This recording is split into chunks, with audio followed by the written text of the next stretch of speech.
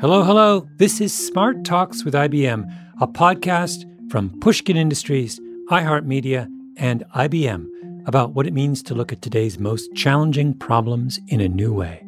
I'm Malcolm Gladwell. In this episode, I'm speaking with Jim Whitehurst, Senior Advisor at IBM. In his time with IBM as both an advisor and former president, Jim was responsible for the IBM Cloud and Cognitive Software Organization and corporate strategy. Jim is an expert in open innovation. During his time as president of IBM, Jim embedded his philosophy into the company, helping clients and partners on their own digital transformation journeys. Today, we'll be talking about the ways open culture at companies can change the way we lead and work together. I realized, hey, this isn't insanity or chaos. It's actually a different way to run an organization that's trying to seek its way into the future. Before coming to IBM, Jim was the president and CEO of Red Hat. Red Hat has been a leader in enterprise open source software, and while CEO, Jim helped it become the first $1 billion revenue open source software company in 2012. Let's dive in.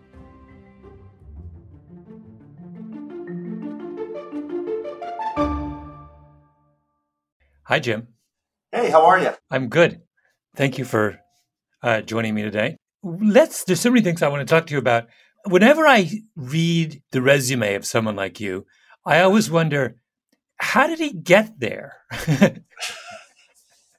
Like what? Tell me, can you give me a short version of how did you end up thinking about things like innovation and creating these kinds of receptive cultures? It's such a kind of, there must be a million paths to that direction. I'm just curious about what your path was. You know, I graduated from college, thought I wanted to be in technology. I interviewed with the Boston Consulting Group, loved client service, never thought I would leave. The craft of working with clients and working in small teams, I loved. I didn't realize that was kind of the nub of how teams and innovation work. And then I was a partner there. I never thought I'd leave it. Literally at noon on 9/11, the CEO of Delta called me and said, I need you now to be my treasurer. And I said, you're out of your mind. I know nothing about being a treasurer. And he said, well, that's okay. Nobody in their right mind would loan us money right now. I just need kind of a creative, strategic person. So I joined Delta literally at noon on 9/11 and then kind of ran it through the bankruptcy restructuring and then was approached by Red Hat. And I had been a geek playing with Linux in my spare time for a long time. And I joined. I think that's where my interest really started. Delta is considered a very well-run company. It's always on the list of the most admired companies. And I got to Red Hat and I thought, okay, I know what leadership looks like. And I'd say in the first month, I thought this place is absolute chaos. I understand they brought me in here to clean it up, right? The problem at Delta is how do you run a tightly integrated, has to be run with excellence operation? Red Hat's all about innovation. Yeah. There isn't a leadership style that solves every problem. There's a leadership style for, driving efficiency and driving out variance in a static environment, which is what most leaders have been raised to do. And then there's a leadership style for trying to drive a faster pace of innovation. And those fundamentally look different. So wait, I'm curious about this. So you go from Delta to Red Hat. So you couldn't, if we sat down, Jim, and tried to name two companies that were more different. Yeah, you couldn't do it. So now, how long does it take you to come to the insight you just spoke? So you go from A to Z and you say, whoa, this place looks different. Because you could have gone the other way, right? You could have said, I have to turn Red Hat into Delta, but you didn't. I'm guessing 9 out of 10 people would have tried to turn Red Hat into Delta and would have flamed out, but you didn't. Why? Well, I do think a big part of it was I was also learning a new business. And so I literally spent the first 6 months on the road traveling, seeing customers. And if that hadn't happened, I think you're exactly right. I would have said, no, my job is to bring in quote unquote professional management. But I was traveling enough that I didn't kind of focus on change. I was saying, let me learn the business, understand our clients, et cetera, et cetera. And in that period of time, I saw a couple of amazing things happen. My second week on the job, I was being briefed on this area called virtualization. And I'm getting briefed on the strategy and why we picked the technology we picked. And in the room was kind of the head of engineering, couple people who worked for him, but all the way down to some engineers working on virtualization. They're telling me the strategy and why we picked the technology we did. And one of the engineers, the most junior people in the room, in the briefing said, yeah, this is what we're doing, but it's wrong. Fundamentally, we picked the wrong technology. There's this new technology that's emerged, which is kind of upstream in Linux, and this is one we should pick. And a huge argument erupts. No, we did this. And so I'm listening to this back and forth. And I remember going home and telling my wife that night, I said, I am living in chaos. There's a briefing in front of the CEO where these people are just like literally food fight arguing this stuff out. 4 months later, that same set team came in and said, you know what, we were wrong. We need to acquire the company behind the other technology because that's the way to go. And what I realized is, you know what? If they had just come in and given me a briefing on here's the technology and why we did it, and 4 months later had come in and said, no, we want to buy this other, I would have said, no way. You gave me all the reasons why this is right. We've invested in it. Why would I do that? But because I heard the arguments that it was a 55-45 decision and understood it wasn't clear cut, and that 55-45 changed over time because of changing circumstances, it was much easier for me to go to the board and say, let's spend hundreds of millions of dollars buying this other company because, I'm convinced it's right because I've heard both sides of the argument. I've seen how it's evolved over time. So that was a time when I realized, like, wow, this system that seemed like chaos was a way that we socialize the problems that we need to solve in innovation, and recognizing that circumstances change and therefore our output can change. All of a sudden I realized, no, that argument wasn't chaos. That was a great way to make sure that we were all on the same page on both the facts and where we felt we should act coming out of those facts. And then I realized, hey, this isn't insanity or chaos. It's actually a different way to run an organization that's trying to seek its way into the future. Mm-hmm. Now, let's talk a little bit about that transit. You have these two modes, and you're not saying mode A, the Delta mode, isn't useful. You're saying it works if you're in an industry that is well established, where the technology is moving incrementally, where it's about Delta has to execute perfectly. Right. You do not want anyone experimenting with the safety procedures before your flight. Yes, right? exactly. I mean, that's a strong example. Now, the issue is most companies have some of both. You do want people tinkering with, trying, experimenting on, Delta's website, right? Or the mobile app. And so all companies have a degree of difference in the types of operations that they're running, right? Red Hat has financial accounting, and, I go to jail if those numbers are wrong. So you want to make sure that those are locked down. The key is for executives to recognize there are different approaches to your organization, your leadership, your management processes, depending on which objective function you're trying. Are you trying to drive variance out to drive standardization, or are you trying to inject variance in to drive innovation? And you have to do a little bit of both, and recognizing that there's a continuum around that. But importantly, more and more of the world is moving to, innovation is important. So walk me through, let's break down all of the components of this open innovation model. What does it look like? What does it feel like? What is it, give me a kind of prepare me. So Malcolm's going to join to do this transition and join. Prepare me for what it looks and feels like. Sure. So first off, it is absolutely clear what the strategy of the company is, but your work steps are typically left somewhat ambiguous. So you can work to improve, try new things, observe what's happening. So I think most large companies will say frontline really needs to understand the work tasks to get their job done, and let's make those efficient. They don't really need to know the corporate strategy. We would flip that around and say everybody needs to know the corporate strategy and exactly what we're doing and why. We're going to leave the work steps blurry so you can work to figure it out. Mm-hmm. And the other thing I think people see out of it, at least certainly at Red Hat, is everybody thinks they're going to come in and everybody's going to be nice and holding hands and singing Kumbaya. And one of the first things they find out is like, wow, it's kind of harsh. I throw up an idea and immediately people shoot it down.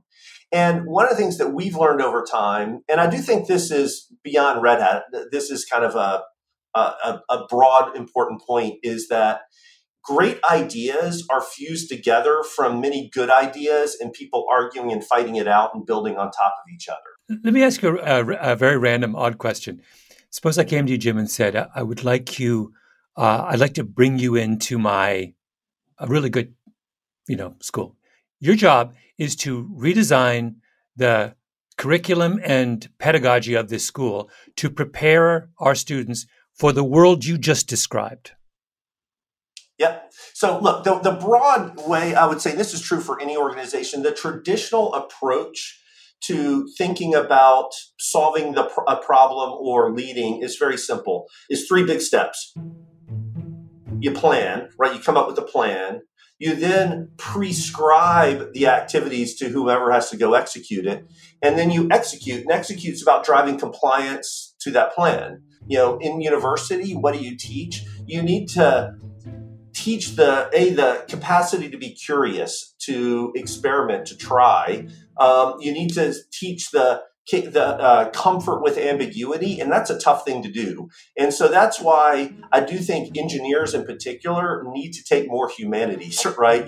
More open-ended, whether it's, philosophy or political science or sociology, where some of these questions don't have firm answers. I think is really important for people to learn, because comfort with ambiguity and recognizing that there are things that there is no firm, hard answer to, combined with engineering skills, are what enables great engineers to say, I'm going to learn from others, I'm going to try, I'm going to experiment, I'm going to come up to an answer. There is no right answer to solving XYZ innovation. There are multiple approaches and getting people comfortable with that. I think those are key important points that I would advise anyone going to university or universities to think about curriculum. There are no right answers in innovation. There are different approaches, and we do spend a lot of time on right and wrong, versus kind of experiment and building. And then the final thing is working together. There's a lot of evidence that shows that teams come up with better answers than individuals. I always talk about, Red Hat's known for open source, which is, thousands of people working together to build like Linux, other software. And I always make sure people understand open source is not the same thing as crowdsource. Crowdsourcing, you should get a million people to throw an idea and one of them's probably going to be good. Open source, or what I'm talking about with an open organization, is how you get multiple people work together to give you better solutions than any one of those individuals could on their own. And so the social skills about how you get people to work together to get better solutions is important. But Jim, if I look at, just take high school and university education in this country, so little of learning is taking place in groups. We are sending kids off by themselves to tackle problems that have been handed to them, planned and prescribed, and asking them to execute the problem that we've given them on their own in large part. And to the extent that they are part of a team, it's a very, very informal team, but then we break them up again when we evaluate them, right? I mean, there's a complete disconnect between the world you are describing, right, which is responding to the technological challenges of the 21st century, and the world we're preparing kids for. Well, this is the lag. So it's not only, the leaders who don't realize their management system's built for, the prototypical factory work, rote tasks, static environment, et cetera. Education, lining people up in rows, individual, you make a mistake, that's wrong, that's bad, where we know experimentation is so important for innovation. Yeah, we have an education system that is optimized for the industrial world that no longer exists. And there is a lag there that we have to fix. And we really have, if anything, we're sliding backwards with social media and other things that gets kids even more isolated from each other. And that core insight that we know, there's tons of academic evidence in research that says groups do better at solving problems than individuals, yet somehow we then want to split people up. It's just, I think it's a lag problem. It's a recognition problem. Yeah. There's Yeah, I'll another take part. that all the way back. Yeah. Ronald Coase won a Nobel Prize for explaining why a company exists. And the whole idea was transaction costs. So in other words, the question was, why do companies exist versus everybody's an individual actor and kind of coordinating? And his point was, well, when transaction costs are lower by coordinating inside a company than what a market cost would be, well, people will get together and kind of create a company. That all assumes interactions between people are a cost, which is true when you're trying to coordinate and kind of drive building something at scale. But when you're trying to innovate, we know interactions between people are a benefit because teams are more innovative than individuals. So all of a sudden, we built the corporate entities and how we put them together, how we educate people. It's all about minimizing transaction costs and optimizing the individual output and assuming that there's some greater way of some scientist somewhere who's going to plug all that together. Yet it is the interactions where the magic happens when you're trying to innovate. Yeah, this reminds me, in my podcast Revisionist History, one of the last episodes this season is all about war games. It basically asks the question, why does the military play war games? They play a lot of war games. And one of the reasons is exactly the one you articulated, which is that you can do all the plans, formal planning and prediction. You can send your experts off to come back with reports, and you will get a certain kind of insight from that. But there's another way more valuable insight that will only come if you bring a group of people together and have them interact over a problem. Everyone in the wargaming world quotes this line from Thomas Schelling, which is something to the effect of, even the smartest man in the world cannot make a list of the things that haven't occurred to him.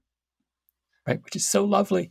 I love that. I love that. And that's the point, right? That you only learn about the things that haven't occurred to you when you are in this kind of free-flowing, interactive social environment. That's the point. That's why we throw people together and create the kind of chaos you're talking about, because it's something that's going to force you off the narrow path that you put yourself on. Yeah, but speaking of the military, one of my favorite kind of pieces to read on leadership, it's Commander's Intent.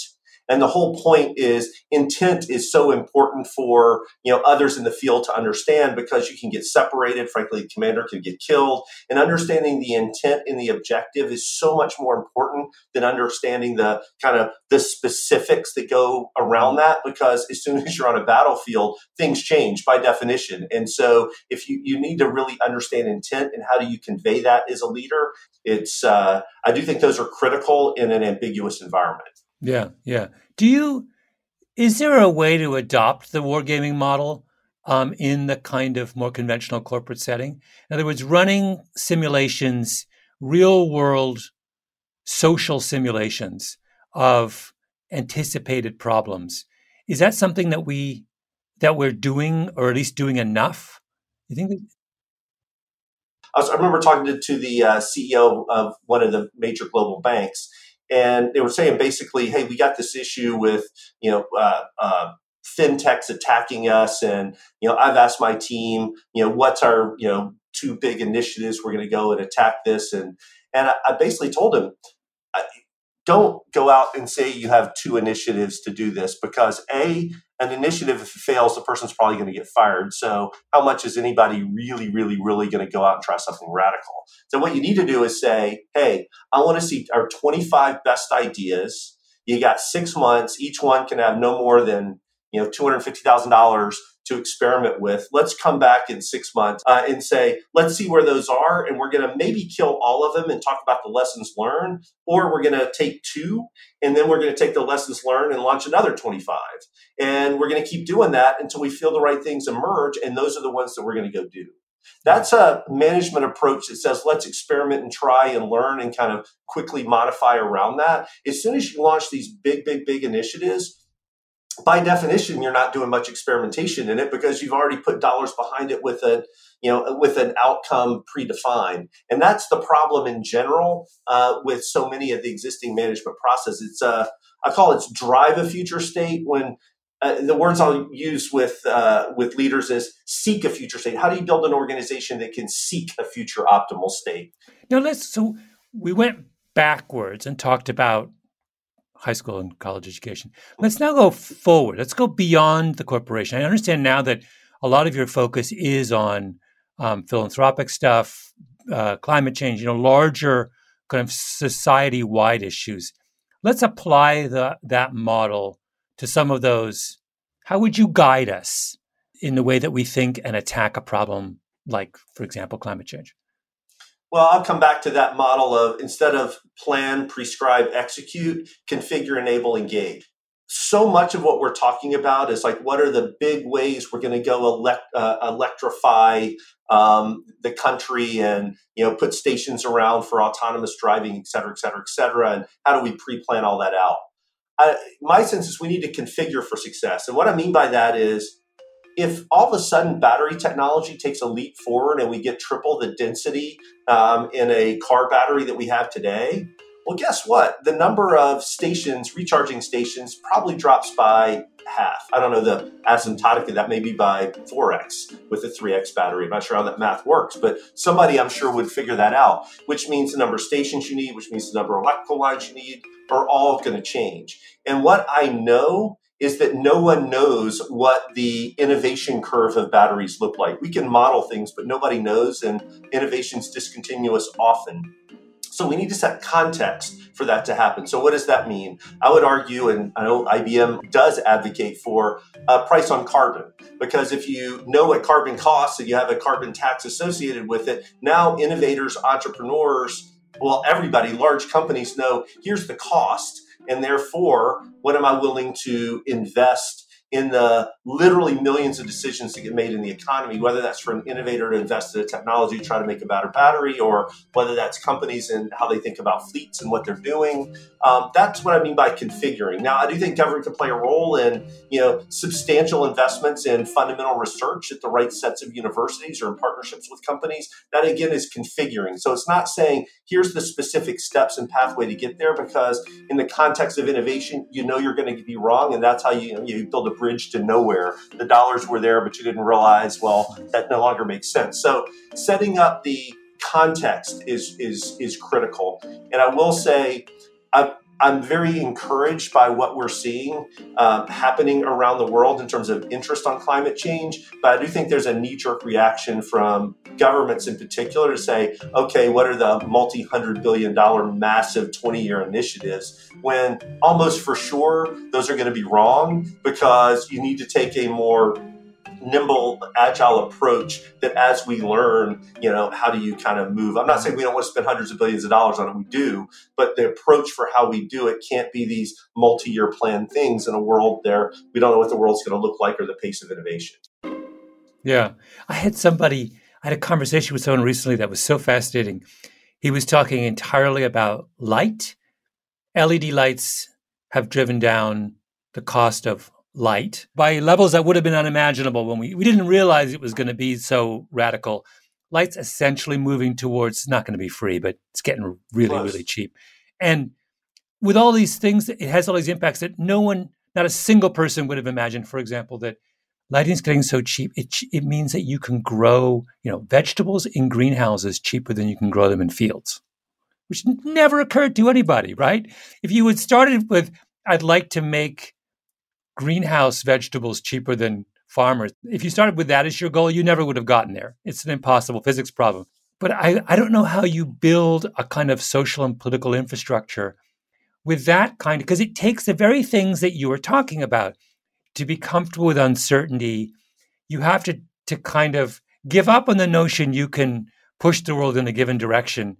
You just have to set something, like you say, put the stick in the sea and let the life form around it, right? That takes an incredible amount of, is it self-confidence? What's the quality it requires of us? Yeah, I think I see this in companies as well. And you could argue it's self-confidence. You could argue it's needing to check your ego, because so much of, I think, senior executives' sense of worth is, I'm the smartest person in the room, or I came up with the answer because I'm here, I've driven this. Where building these types of things, you are the facilitator. You're trying to say, if I'm the smartest person in the room, I've done a lousy job of building the right team around me. There's something you said that I think is a a lovely way to tie up the conversation. And I have to say, even after talking to you, what you said took me by surprise. When you said, if I'm silent during a meeting, the meeting is going well, or things are.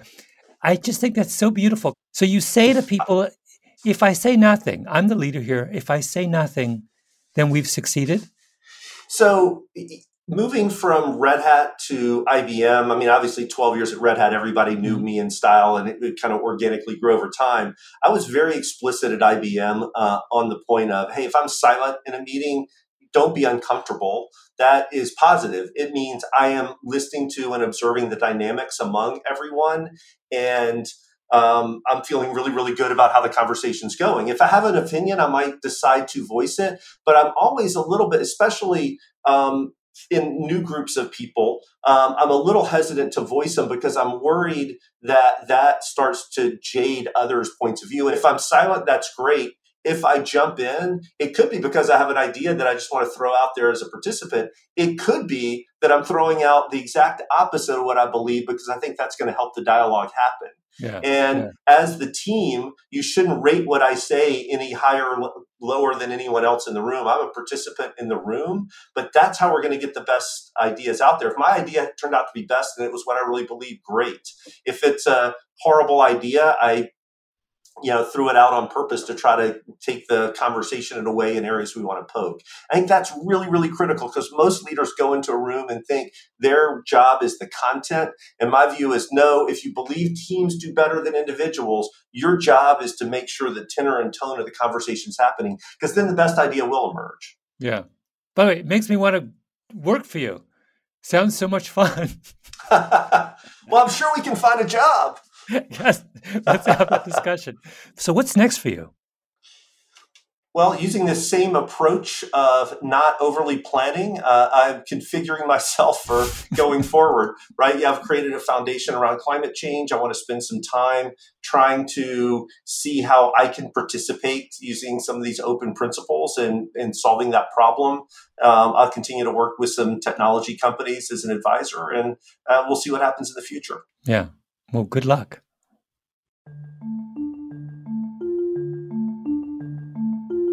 Jim has a big challenge ahead as he focuses his efforts on climate change. It will be interesting to see what kind of solutions he'll find with using an open culture strategy. Thanks again to Jim for taking the time to chat with me. I can only hope we'll all learn something from taking a more collaborative approach towards problem solving. Smart Talks with IBM is produced by Emily Rostak with Carly Migliori and Catherine Girardeau. Edited by Karen Shakurji, engineering by Martin Gonzalez, mixed and mastered by Jason Gambrell and Ben Tolliday, music by Gramoscope. Special thanks to Molly Sosha, Andy Kelly, Mia LaBelle, Jacob Weisberg, Heather Fain, Eric Sandler, and Maggie Taylor, and the teams at 8Bar and IBM. Smart Talks with IBM is a production of Pushkin Industries and iHeartMedia. You can find more Pushkin podcasts on the iHeartRadio app, Apple Podcasts, or wherever you like to listen. I'm Malcolm Gladwell. See you next time.